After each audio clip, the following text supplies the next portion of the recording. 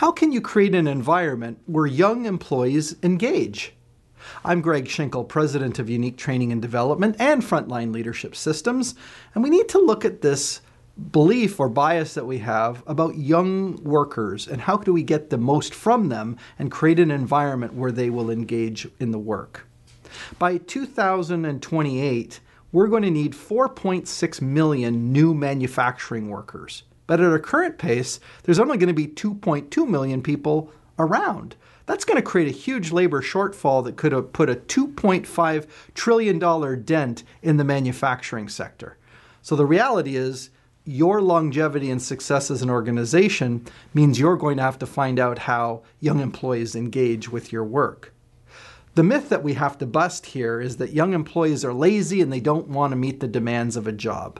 I want you to think of that as a myth and not a belief that you internalize as a leader, because once you start to believe that to be true, you're going to find that how you treat people will change, and those folks will definitely not engage in the work that you need. More than half of millennials have said that they are deeply concerned about progression opportunities in their work. They want to see elements of growth and success. They also prefer to communicate more electronically than they do in person. And of course, that's a natural extension of everyone being on their phones all the time, even when they're in the same proximity with each other. So how do we create an environment where young employees engage? Well, I've got a few tips for you. Tip number one is to make work like a video game.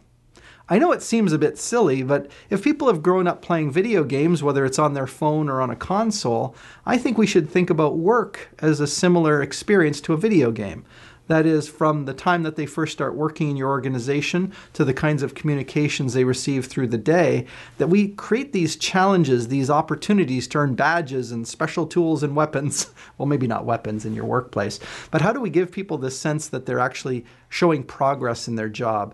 It's a way of adapting the existing training matrix that we're all familiar with, where you list all the jobs and all the people, and then you kind of check them off as they go along. But I think we could do that in a way that simulates the kind of feedback that we get from video games. Number two, help them look good and feel good. Now, look good and feel good reminds me of the old Saturday Night Live sketch with Billy Crystal. It's good to look good than to feel good. Remember, you look marvelous, and for me, Fernando, I would rather look good than to feel good.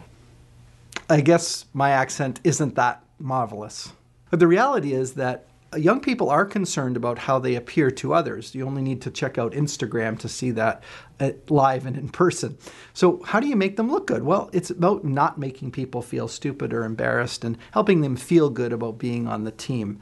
And so you can help them, of course, feel good about their progress by highlighting how they're advancing and mastering different job skills. You can make them feel good, of course, by keeping them in the loop and some of the basic motivation skills that all leaders should practice. And that way, when people have this good emotional experience in work, they're not going to be as quick to quit and go work somewhere else. You'll be able to hold on to those people.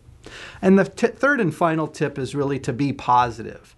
Now, being positive, a lot of younger folks are not going to put up with the kind of negativity that you may have put up with as you came along in your organization. So how do you create this positive environment where people feel good about themselves and they feel good about the work that's being done in your location? You can create a positive culture even in your department, even if the broader culture maybe is less positive.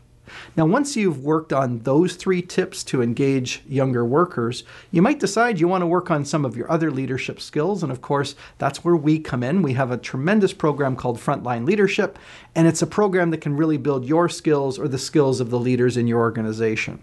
Now, all of it, of course, requires a visit to our website at uniquedevelopment.com. You'll be able to see all the topics that we cover and some of the special features in our program that make it so successful. So I look forward to having a conversation with you about how we can create leadership excellence in your organization.